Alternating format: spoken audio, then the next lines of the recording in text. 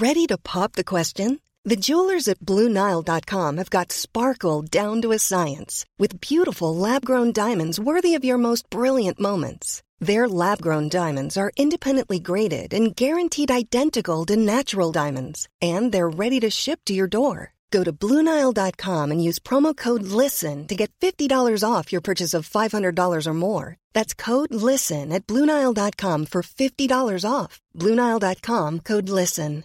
Hiring for your small business? If you're not looking for professionals on LinkedIn, you're looking in the wrong place. That's like looking for your car keys in a fish tank.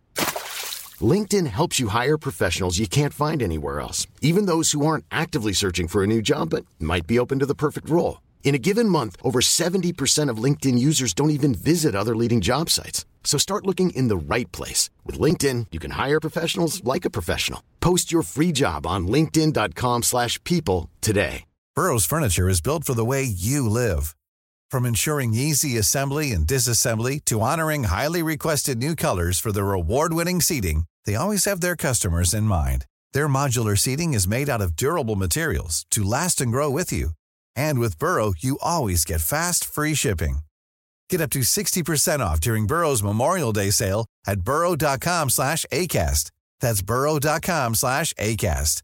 burrow.com/ACAST. You're watching Deconstructive Criticism. My name is Aaron Flam.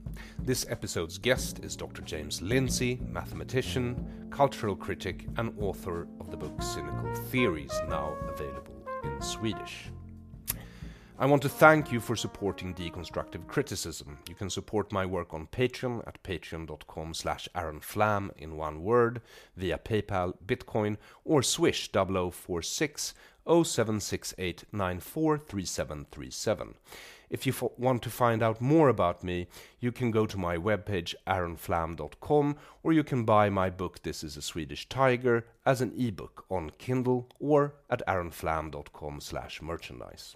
James Lindsay was involved in what has become known as the Grievance Studies affair. It all started as a prank back in 2017 when Lindsay and Peter Boghossian published a hoax paper titled The Conceptual Penis as a Social Construct. Later that year, they teamed up with academic Helen Pluckrose to write 20 hoax papers for submission to peer-reviewed journals. When their cover was blown, 7 out of 20 papers had been accepted, and 7 was under review. Together with Helen Pluckrose, James Lindsay has written the book Cynical Theories, now available in Swedish. He also has a YouTube channel called New Discourses that I highly recommend you watch. With these words, I present James Lindsay. Enjoy. Hello, how are you? I'm great, thank you, and I want to welcome you to Deconstructive Criticism. Glad to be here. Dr. James Lindsay? That's correct. Hello. Well, my name is Aaron Flam. We haven't met before, although I've been stalking you quite some. I've done quite a bit of research on you, sir, and I must say, oh boy, you've done the work. Well, thank you. I think I have done the work. There's a lot of work to do still, though. So I usually start my podcasts with a very general question to allow you to identify yourself. Okay. So that question is quite simply, who are you? That's a question I always hesitate to answer. I'm actually awkward around biographies of myself, but I'll do what I can. I have a PhD in mathematics that I earned in 2010. I did not continue in academia. I left academia when I finished my doctorate, but I did teach math for the better part of 8.5 years at the university level while I was earning it.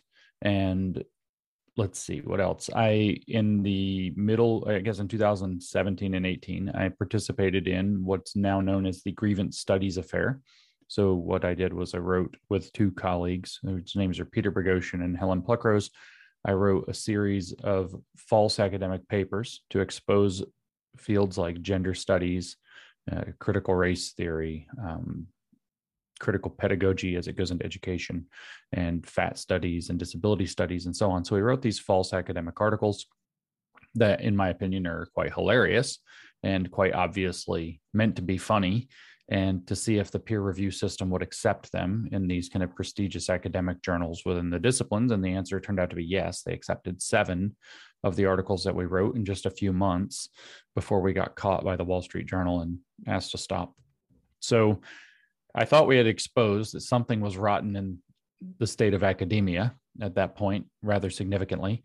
And from there, we decided to focus on exposing it more fully, researching it, exposing it more fully.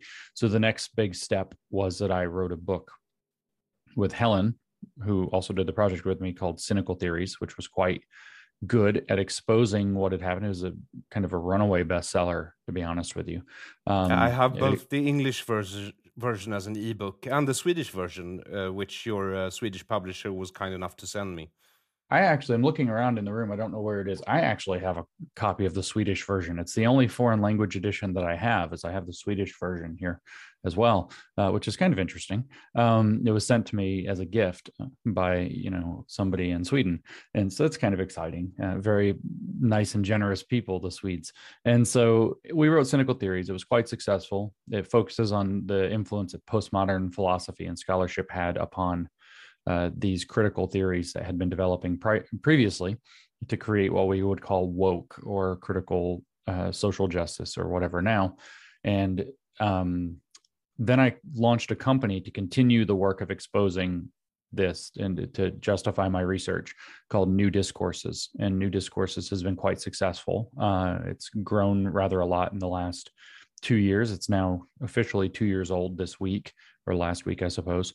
And I spend almost all of my time now reading, as you said, doing the work, reading whether it's Marxism, whether it's critical theory or neo-Marxism, whether it's postmodern theory, whether it's this newer identity politics based Marxism, and trying to characterize it for people so people can understand what's going on with the scholarship, and then how it links to what's happening in the world.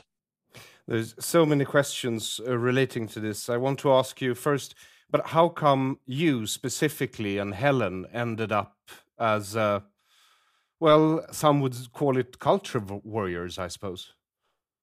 I always joke and say that I fell backwards into it. I didn't intend to do that. I got kind of involved with arguing with people online, as Helen also was very well known to have been doing. And the direction of the arguments online, maybe in 2012, 13, maybe even earlier, 10 and 11, all started to skew toward talking about things like sexism and racism and so on, these culture war issues, and talking about them in a very particular and peculiar way, which is in terms of systemic racism and systemic sexism. And this started to lead to cancellations, as they call them now, of people who were working around us or that we were interested in, or thought leaders that we were following. And so we started to dig into that issue and just started to see that as a significant issue, many years before kind of the mainstream did, not before everybody. And so by 2014 at the latest, we were quite active at speaking up about it. The reason that we went kind of full bore into it would have been when we were doing the Grievance Studies Affair. I can't speak for Helen, but I know for myself at least. When we were doing the Grievance Studies Affair, we wrote one particular paper that was about education. And the response the peer reviewers gave it, saying that it's a wonderful idea. The paper advocated child abuse, and it was a wonderful idea, but that the problem with it was that it focused on using a compassionate approach, and it should not, because that might threaten to recenter the needs of the privileged, is how they framed it. And at that sentence actually was the one where, as the internet meme goes, where the guy, it says, "Who radicalized you?" And the guy leans in and says, "You did." That was the moment. I saw that, and I remember getting on a phone with a friend of mine who was collaborating with us with it. His name's Mike Nana. And I talked to Mike, and we decided that sentence indicated something very dangerous and very nefarious. This isn't funny anymore, is kind of the moment we had there. And I remember afterwards going to my wife and saying, this is a potential threat to all of Western civilization. This isn't a small, funny sideshow culture war. This is a very significant thing. If I would have had the vocabulary for it, I would have said this is the beginning of a cultural revolution. And I didn't have that vocabulary, though, at the time. And so I asked her if I could quit my job and focus on it full time, to expose it to the world so that somebody would be ringing an alarm bell, because very few people, if anybody, was doing so. Well, I will reserve the right to joke since I'm originally a comedian, and that's how I handle tragedy. Sure, yeah. Of course. So do I. I mean, my paper's about dog sex. Yes, and I understand that in the American school system now, is it just that parents have started protesting against things like what you call gender studies? I mean, I come from Sweden. Here it's called gender science and has been in the school system completely publicly to everyone's cheers since the early 90s. So is it, when I look at the US now, you see some sort of parental movement before the midterms trying to dethrone Democrats, and one of the issues seems to be gender studies in school, or gender science, depending on your viewpoint. Well, it's certainly not science unless we want to use the definition of science that somebody like Hegel used for a systematic philosophy, which is that, you know, there's the facts of the world, what rigorous people would call science, and he classified that as Verstand, or understanding in German. And then there's this higher level understanding that is the system of philosophy, Vernunft, the higher level reason that characterizes it. And gender studies, as we call it in the US, or gender science, or gender sociology, as it's called in Sweden, is not science. It's Marxist bullshit. Just to cut straight through, it is not science. It's. I mean, you want to get together next week and make up 10 papers? We can. It's not science. There's next no science. Next week I'm skiing in Italy, hopefully, if I pass the antigen test. But yeah, but I'd love to, really. Let's do a circle on Shulamit Firestone. Yeah. So there is a big pushback. It's centered primarily on critical race theory in the United States. And it's also centered on, as a second kind of center of gravity, on what we would call in the US, they call it queer theory, which is an extension of the gender studies into a much kind of broader context. It's touching on gender, sex, sexuality, even states of mind, mental health, etc., and wages war on anything ever being considered normal. And so this has led to the introduction of pornographic books in children's school libraries, and what looks like the outright sexual grooming of children. And so parents are rightly very upset about this. You know, again, this is public schools. This isn't that they sign their kid up for some weird private school that has some weird thing that they chose. This is the state-run school. And so it's very upsetting to parents. And so there's a big pushback against all of this. And what my work does actually is characterizes that these aren't separate things. This is all part of one much larger project. And that itself is part of one even larger project to fundamentally remake Western civilizations for people who want to exert power and control over people. I've consumed quite a lot of your lectures and YouTube videos, as well as read your book. But could you give me, and most of all, probably my listeners, your elevator pitch for how it all seems to fit together, this cultural revolution that threatens the West? Well, I mean, there are two pieces. So an elevator pitch is very difficult because there are two elevator pitches that have to be given. All right. The one elevator pitch for the kind of cultural identity studies, like critical race theory, gender science, or whatever you want to call it, all of that is actually what happened in the 1960s was that the Marxists realized that the working class were not going to be a revolutionary force. So they threw the working class out and replaced them with identity politics. They reached to the racial minorities, the sexual minorities, the gender minorities, and so on, and the mentally unwell, so the mental health minorities. They reached out to these people, and they started to get them to see their problems in terms of what is ultimately a Marxist-style conflict theory, where instead of economic class being the stratifier of society, now it's whether or not you're normal, whether or not you're white or black or whatever race. So all of a sudden it became identity politics, became the stratifying variables instead of economic class. But Marxism, in other words, reinvented itself. So what we're dealing with is within, whether it's critical race theory, whether it's gender science or studies, whether it's queer theory, is we're seeing the reinvention of Marxism, Marxist theory, using identity politics in place of economic class. And so they are working actually in conjunction. If you understand Maoism, they work in conjunction with one another. Mao created a list of bad identities and a list of good identities. He called them black and red, but that's beside the fascists and communists is why, but that's beside the point. What he did was he labeled people he wanted to modify, especially in schools, school children. He labeled them in black identities, and then he gave them a pathway to become a red identity. And this is exactly what you see with critical race theory, calls everybody a racist, but it allows you to become an ally, or you could go and undergo gender transition and something like this and become some kind of a politicized radical identity. So you have a set of bad identities and a pathway to becoming good identities, where the good identities are all political radicals. And it creates a funnel that's pressing mostly, again, young people through to get them to become radical activists using the relevant theory. For Marx, it was economics. And for today, it's the identity politics.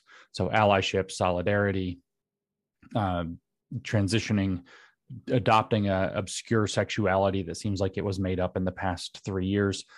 As long as those are all political identities, becoming politically black, as they say, becoming a black face that wants to be a black voice, as one of our congresswomen said, these are the kinds of things that they're doing. So what we see is a Maoist project creating a cultural revolution that fits within a broader project that is not unique to the United States.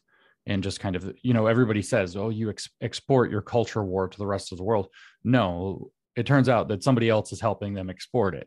It's not just because it's on television. It's because there are these entities, for example, at the World Economic Forum, that have created, and these large banks that they're partnered with, and the governments are partnered with, that have created tools like an environmental social governance score, which is a social credit system for institutions and companies. And if you want to get your social score with an ESG, environmental social governance, social refers to social justice initiatives. They dictate what those look like when they're correct. And this set of identity Marxist policies is how they've decided we're going to have a diverse, inclusive, equitable future. They talk about that.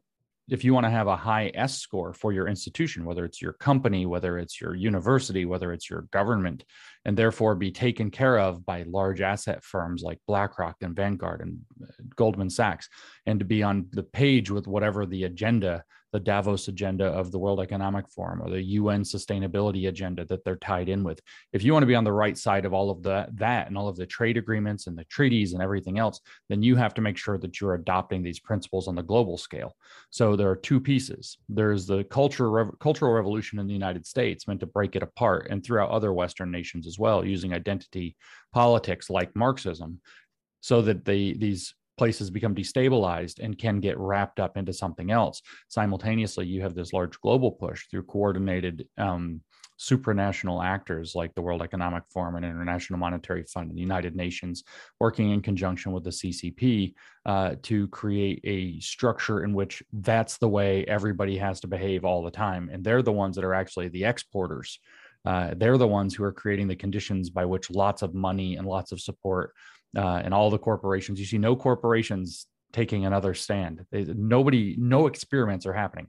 Just like with COVID, everybody's going in exactly one direction. And I can tell you a funny detail. It might mean nothing.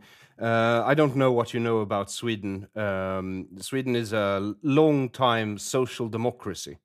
Mm-hmm. And the political scale that we view the world through is a bit different than the one you see in the United States.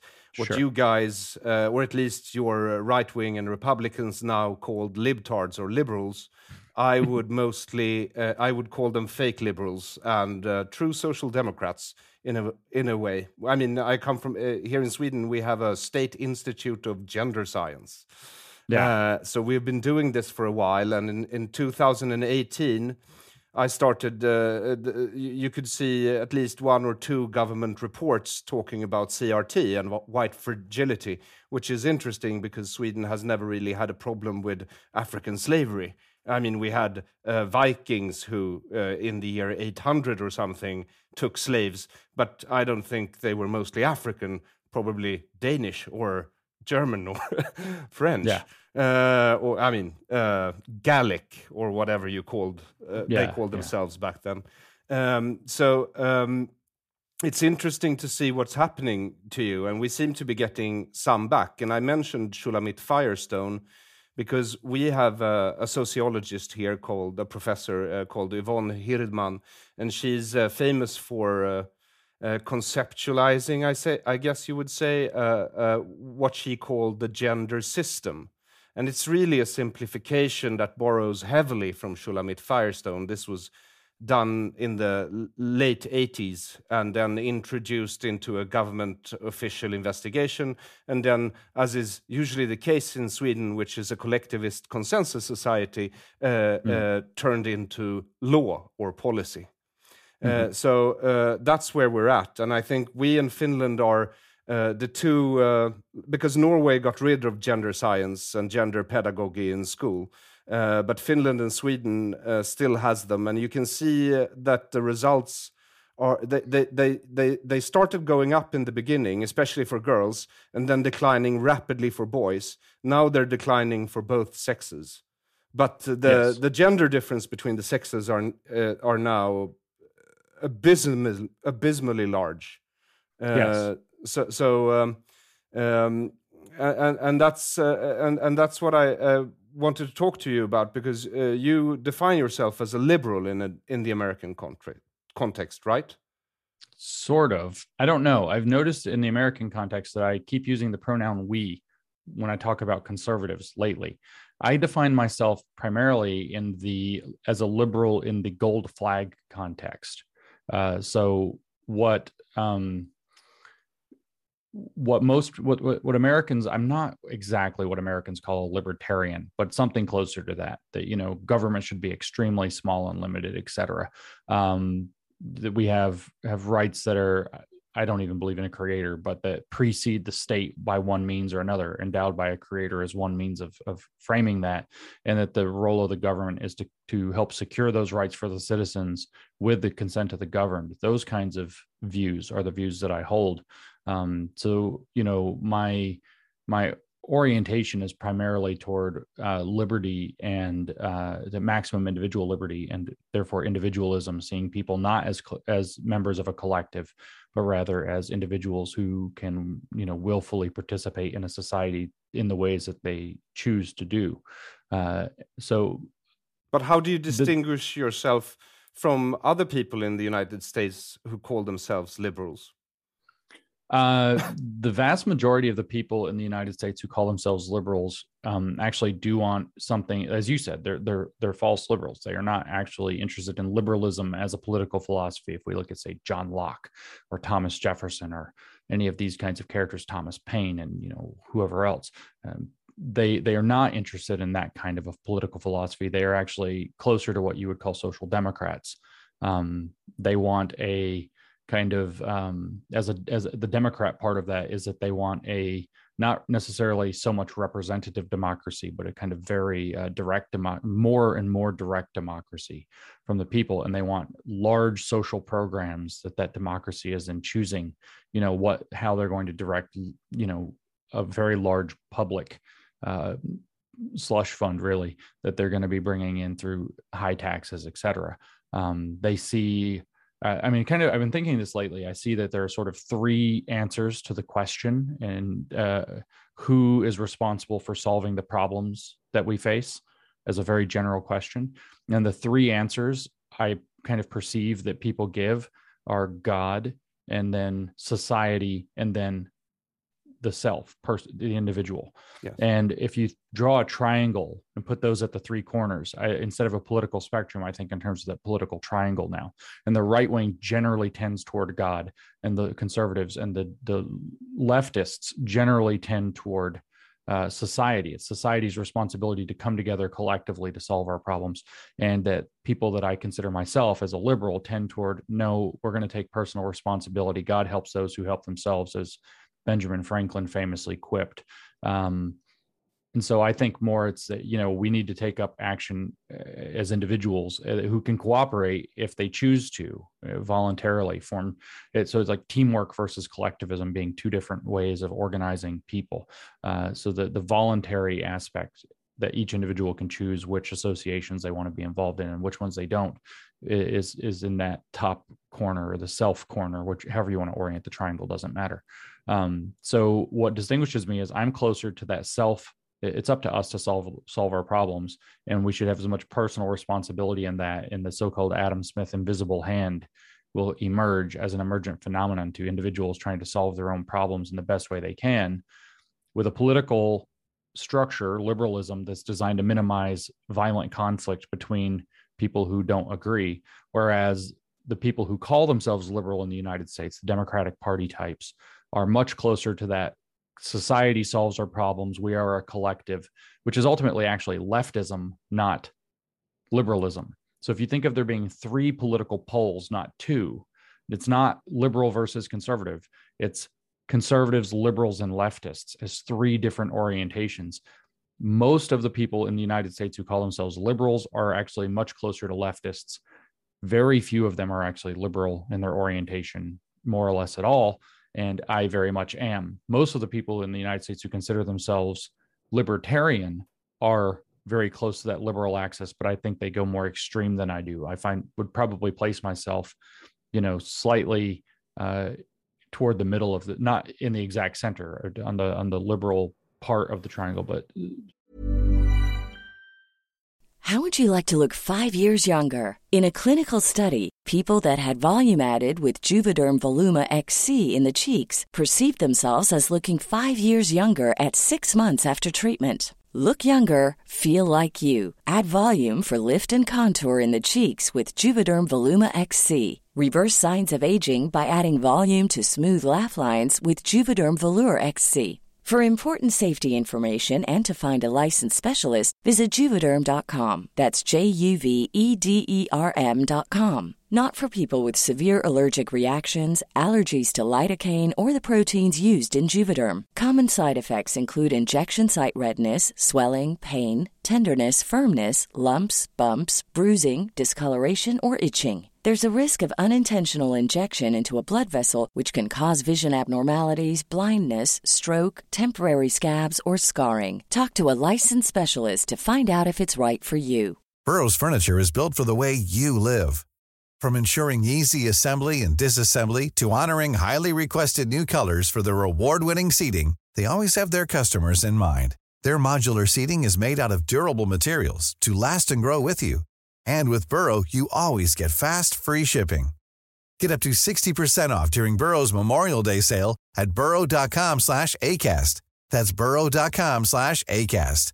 burrow.com/ACAST. Slightly toward the center from what a pure, again, Thomas Jefferson or Thomas Paine kind of view of liberalism would be. I think that's a little bit naive to be purely that each individual will solve all of his own problems for himself and everything will work out great. I think that misses something, but nevertheless. It's interesting to hear you say that. I've never thought about it like that, but I usually divide up humanity into individualists on one hand, and then two different types of collectivists, egalitarian and hierarchical. Yeah, that's good. Yeah. And that would be very similar, actually, to you could draw a very similar triangle. And in fact, these two triangles might overlap virtually perfectly, depending on how you want to label the corners. And so I certainly am not in that leftist category, though. That's what distinguishes me. I don't accept the idea that it's my responsibility to solve somebody else's problems in the most, at a general level.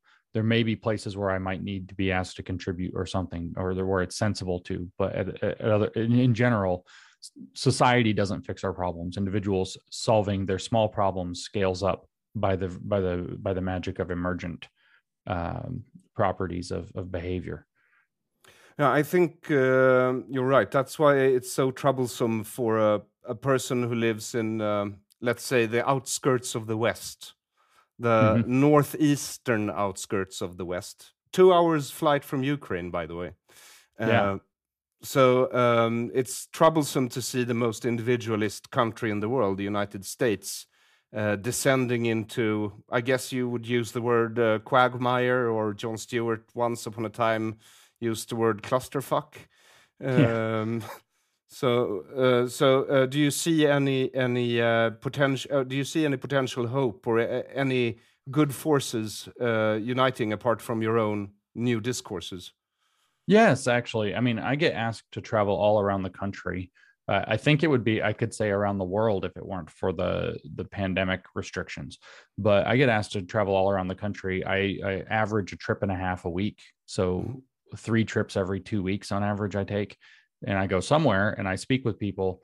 And there are small organizations and large organizations kind of cropping up all over the United States now that are not, I don't like the word populist because it has a certain flavor to it that people think it leads to fascism. But these are freedom-loving people who are very large, in some cases, very large grassroots movements that are building. I mean, there's an example. Utah is not a particularly famously large and populous state in the United States. Maybe people have heard of it, but they have a parents organization that has something like 60 or 70,000 members that they've put together in a year. So that's a lot of people to get together in a state that I think has only 3 million population or less. And so there are some things happening all around, and they dip into my new discourses for inspiration and information, but they're not affiliated with me. I'm not creating a gigantic movement under my direction, and I don't want to.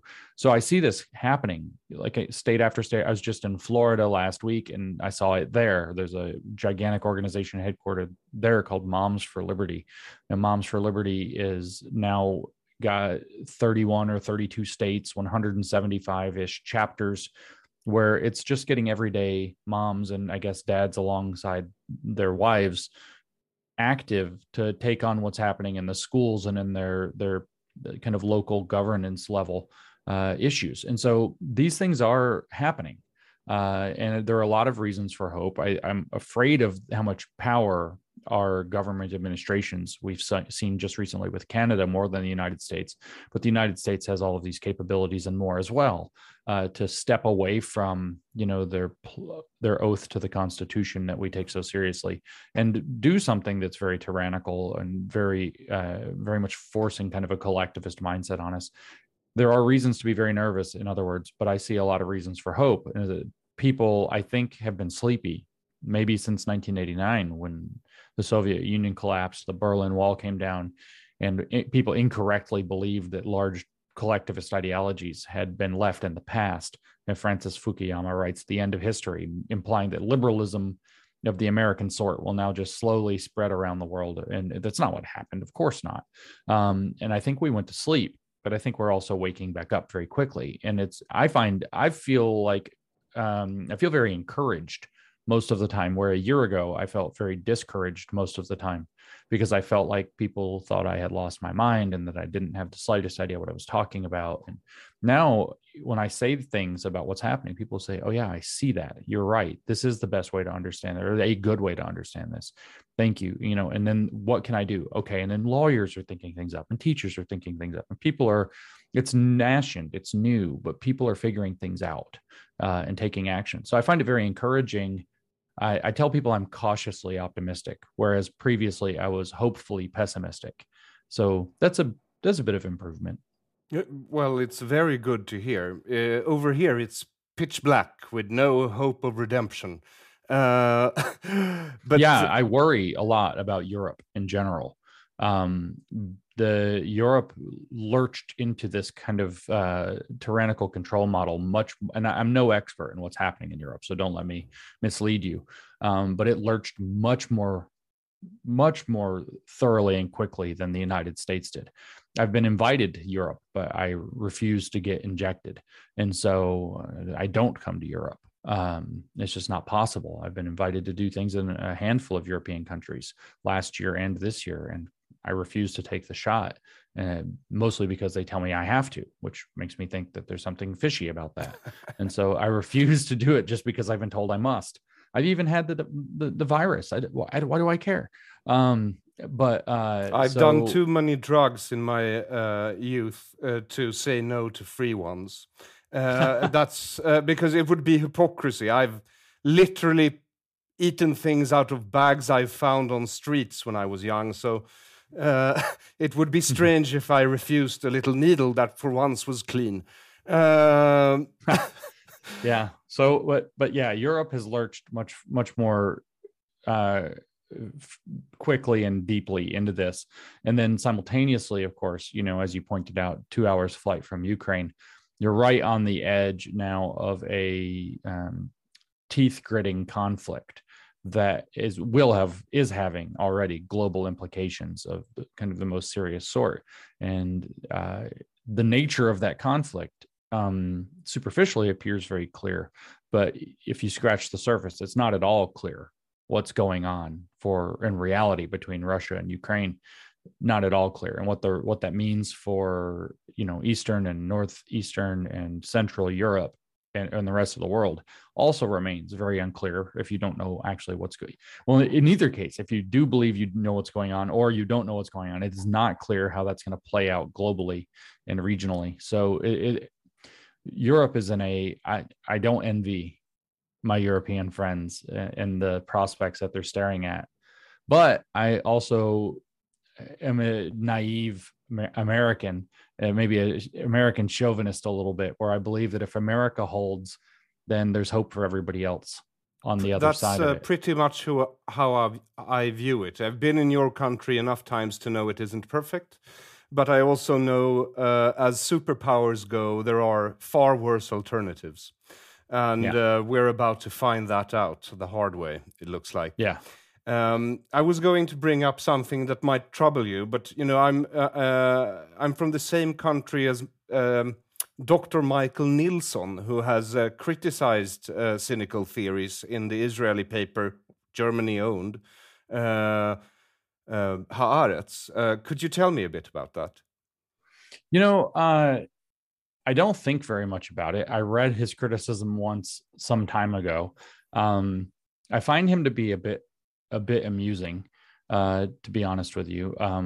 I read these kinds of criticisms, and typically my reaction is to laugh and then to go on with my day. And, as a Southern American, and I don't know that this translates into Swedish very well, but we say things like "bless your heart" when we think that we want to say something relatively You say "bless your heart," nice. But it sounds like "bless your little brain" for some reason. That's exactly what it means. Bless your little brain. Yeah, I mean, he's an interesting character, and I got a lot of criticism. There are a lot of criticisms of cynical theories, and in fact, I did a podcast. I got frustrated enough with these. His might have been among them. In fact, it might have been the one that triggered it. I don't remember. Somebody. It was. It was. And so I did a podcast. You called the podcast "There's no good part of Hitler's Mein Kampf." No, I actually had a different podcast as well. But no, I did one specifically about him, that there is no good part of Hitler's Mein Kampf. I actually reread Mein Kampf in December, and I still stand by it. It's not a very good book. But I did another podcast where I said that I was giving the actual criticism that cynical theories deserves. As the author, I know its shortcomings, and I know its shortcomings very well. And I don't think that the ones that people are trying to point at are the shortcomings of cynical theories. The shortcomings of cynical theories are that it's narrowly focused on postmodernism while ignoring critical theory in the broader Marxist context. And so I did a podcast about that. As far as there being if we want to go after Nilsson directly, it's very simple. He said that we picked for one of our fake papers. So back to the fake paper thing, it wasn't actually about cynical theories. That we wrote one of our papers was accepted by a social work journal. And what we did was we took a chapter of Mein Kampf and we took out everywhere Hitler said "our movement" and replaced it with intersectional feminism. And then we just started fudging things to make it work. And we had to change a lot of the language because there are plagiarism machines that will tell if you've plagiarized, and we didn't want it to be given away. And it turns out that the way they work is they detect 3 consecutive words. So very rarely could we leave 3 consecutive words intact. And so we had to move the words around and change the wording a lot, use a lot of synonyms and things so that it would disguise the fact of what it was. But it was the same argument that Hitler was making, but saying that we need solidarity in the intersectional feminist movement, as opposed to in the what he was describing as his movement, the National Socialist Workers' Party of Germany, the Nazis. And so, he said, well, we chose chapter 12, which is the least bad. It's just this kind of descriptive chapter of what his movement will require of people, right? And I disagree with his characterization. He says it's the least bad chapter of Mein Kampf, that we chose the most milquetoast one. We didn't go, chapter 11, it turns out, is the one where Hitler really lets loose on the Jews.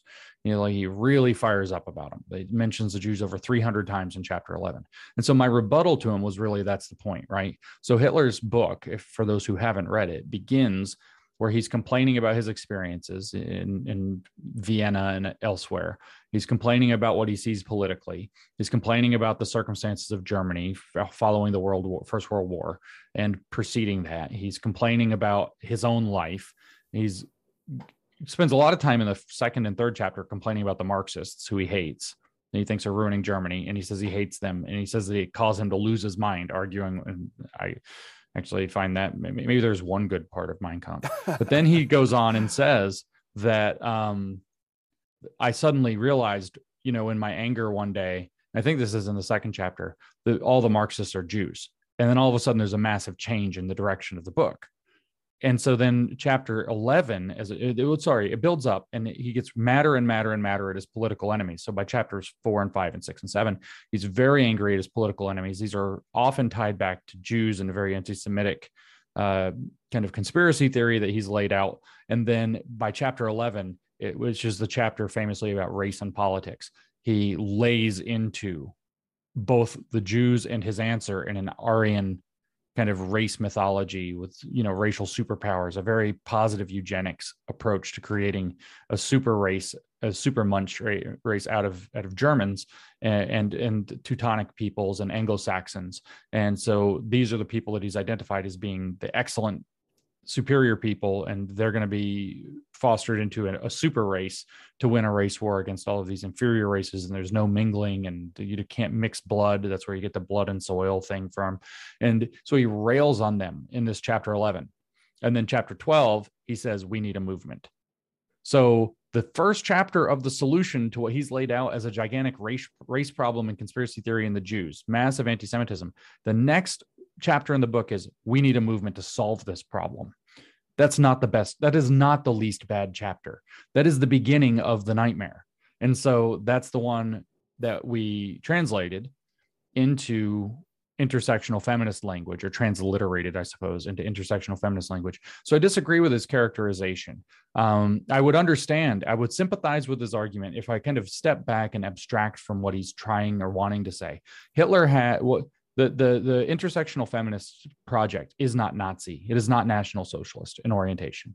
In my new book, Race Marxism, I have an entire section where I go into kind of exquisite detail, pointing out that even though it uses racial folkish nationalism, even though it has these kind of uncanny parallels, even though it actually classifies Jews as white and then scapegoats Jews in the same way that the Nazis scapegoats Jews, what we're dealing with in critical race theory, for example, is in fact Marxist, not Nazi. It is not fascist. It is in fact communist. And so if we take back to the furthest step, Nielsen's best criticism that he could have given is he's conflating a communist movement and a fascist movement. And in fact, if you look closely at the contours of this intersectional feminist or this critical race theory that he's complaining about, you will find no contours of Nazism. You'll find no positive race ideology. There's no positive race ideology in it. You'll find instead a Marxian conflict theory that at the time of writing, they were naive and didn't understand and therefore conflated things they shouldn't have conflated. That would have been the best argument that he could have made against what we actually did. But that's not the argument that he made. He said that, we fundamentally misunderstood what we were doing and that these fields are actually doing important social work in the correct direction, and that we're actually clowns who don't know what we're talking about. I think he left you a clue at the end of the article. I don't know if you remember. I don't. Well, I might. But the last paragraph was basically a rallying cry for socialist ideology. He said, guys like James Lindsay or Peterson or Ivar Arpi of Sweden, they are conservative or paleo-conservative individuals, and they just want to destroy equity, I think you would call it in American English nowadays. The Russian word originally is shugalyevism. It means sameness. It's not the same as equality, but I wanted to bring him up because you see, a few years ago I wrote a book here in Sweden about what I call the Swedish culture of silence. That's permeated the entire social democratic reign, which is almost 100 years. So it looked like this. And then the state prosecuted me for, they said, the cover of the book, because I had defamed the national symbol. But it was really about the content. And Michael Nilsson, he hadn't read the book, but he told me on Twitter that I was a liar and a charlatan. And then he started, what do you call it when someone badmouths you? Smear? Slime? Yeah, he started smearing me on Twitter for months. And that went on until I had won appeals court. My case went up to appeals court, and I won, and I was free of charges. And then the day after I had won, the biggest social democratic paper, Arbetet, published an interview with Nilsson. And then the think tank of the social democratic ruling party, the workers' movement, and the unions started collecting money online for him to write a book to smear me. So I just wanted you to know, when it comes to Michael Nilsson, he is not entirely objective, and I know you've talked a lot about how these people from what you might call these leftist contingencies operate. Would you like to expand? Well, I mean, he's done similar things to me on Twitter as well. I don't pay very much attention to him, and my account is so large. This isn't a kind of a bragging thing. This is a structural problem I don't know how to deal with and maybe shouldn't deal with. The way that Twitter is structured is if your account gets larger and larger, they only give you notifications from people who have significant, also larger accounts or the blue check mark. And so I very frequently only see things from him if somebody sends them to me directly, because otherwise it's not that I'm ignoring him. It's that it's not even delivered to me in a meaningful context that I can see. Or if I have, every now and then I will stumble across it. I'll see it just by chance. I never search my own name. So I don't go looking for, I never, ever do. I just don't care what people are saying about me. And I find it distracting and a waste of time. So, this is exactly the kind of thing. Well, he gives this clue about it, rallying cry for socialists. This is a thing that they do. They attempt to manufacture a sense of false consensus, which is very dangerous in a country like Sweden, where you said that it is a collectivist consensus-driven society. This is what, in fact, the postmodern philosophers, one of the things that they got more right than wrong. They still had their parts that were wrong within it. Jean-Francois Lyotard, for example, wrote about the legitimation by parology. And nobody knows what that means. But what it means is that we tend to go with consensus, and that consensus can in fact be, and what he said was it in fact is a political phenomenon. What we might even in its more extreme manifestations, it takes on the shape of mass formation psychosis, as the phrase of the year happens to be already. And so, the socialist approach very frequently is to generate a sense of consensus that nobody in their right mind, or nobody intelligent and educated, or nobody who's a good person would say these things. And so you try to create a consensus push away from people who say inconvenient truths for their political ideology. And every political ideology faces inconvenient truths. There's particularly faces a lot of them, as it turns out, because at least if it's Marxist socialism, which not all socialism is, but if it's Marxist socialism, Marx was a disaster. His philosophy is a catastrophe. It doesn't work. It's completely an inversion of reality. So it's going to create inverted results, which means the inversion of flourishing and living is failing and dying. And that's what you see everywhere Marxism has been forced into power. So, it doesn't surprise me to see this kind of behavior. It doesn't surprise me one bit to see this kind of behavior. Well, I wanted you to know that every time someone sends you a tweet from him or whatever, you can send a thought of thanks to the Swedish Social Democratic government who helped finance him. Our school minister helped to collect money for him online. Yeah, how about that? That's the other thing, is a lot of these things are very crooked. We talked about the American phenomenon of these parents fighting back for school boards.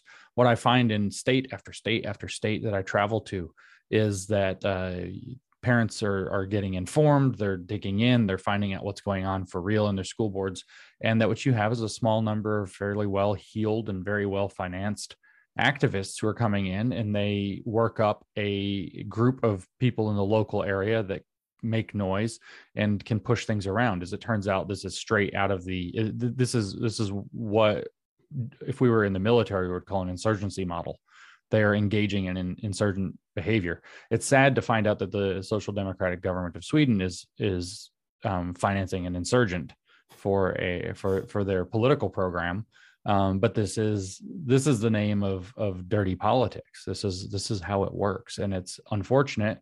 And I actually, interestingly, spoke with a military intelligence officer recently in my own personal life, and we were talking about insurgency and counterinsurgency, and he was actually a counterinsurgency expert for the U.S. Navy.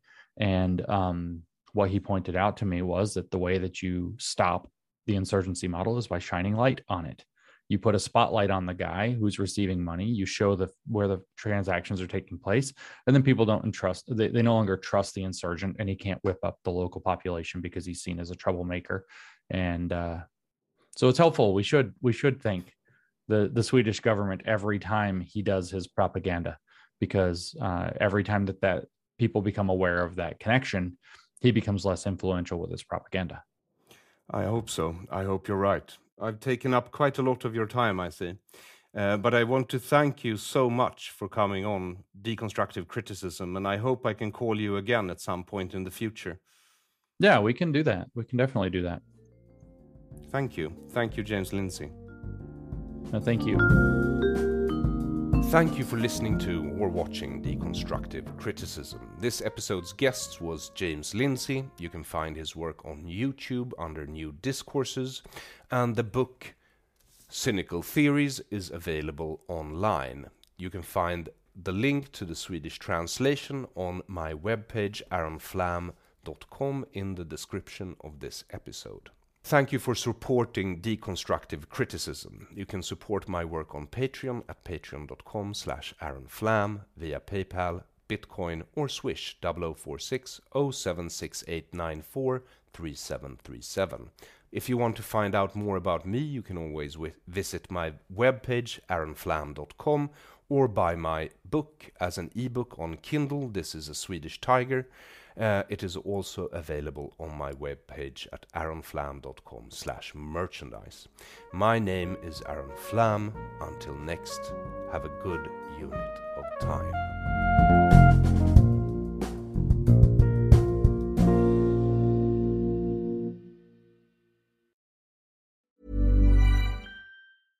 Imagine the softest sheets you've ever felt. Now imagine them getting even softer over time. That's what you'll feel with Boll & Branch's organic cotton sheets. In a recent customer survey, 96% replied that Boll & Branch sheets get softer with every wash. Start getting your best night's sleep in these sheets that get softer and softer for years to come. Try their sheets with a 30-night guarantee. Plus, get 15% off your first order at bollandbranch.com. Code BUTTERY. Exclusions apply. See site for details. Hi, I'm Daniel, founder of Pretty Litter. Did you know cats tend to hide symptoms of sickness and pain? I learned this the hard way after losing my cat, Gingy. So I created Pretty Litter, a health monitoring litter that helps detect early signs of illness by changing colors, saving you money and potentially your cat's life. Pretty Litter is veterinarian developed, and it's the easiest way to keep tabs on your fur baby's health right at home. Go to prettylitter.com and use code ACAST for 20% off your first order and a free cat toy. Terms and conditions apply. See site for details. Planning for your next trip? Elevate your travel style with Quince. Quince has all the jet-setting essentials you'll want for your next getaway, like European linen, premium luggage options, buttery soft Italian leather bags, and so much more. And is all priced at 50 to 80% less than similar brands. Plus, Quince only works with factories that use safe and ethical manufacturing practices. Pack your bags with high-quality essentials you'll be wearing for vacations to come with Quince. Go to quince.com/pack for free shipping and 365-day returns.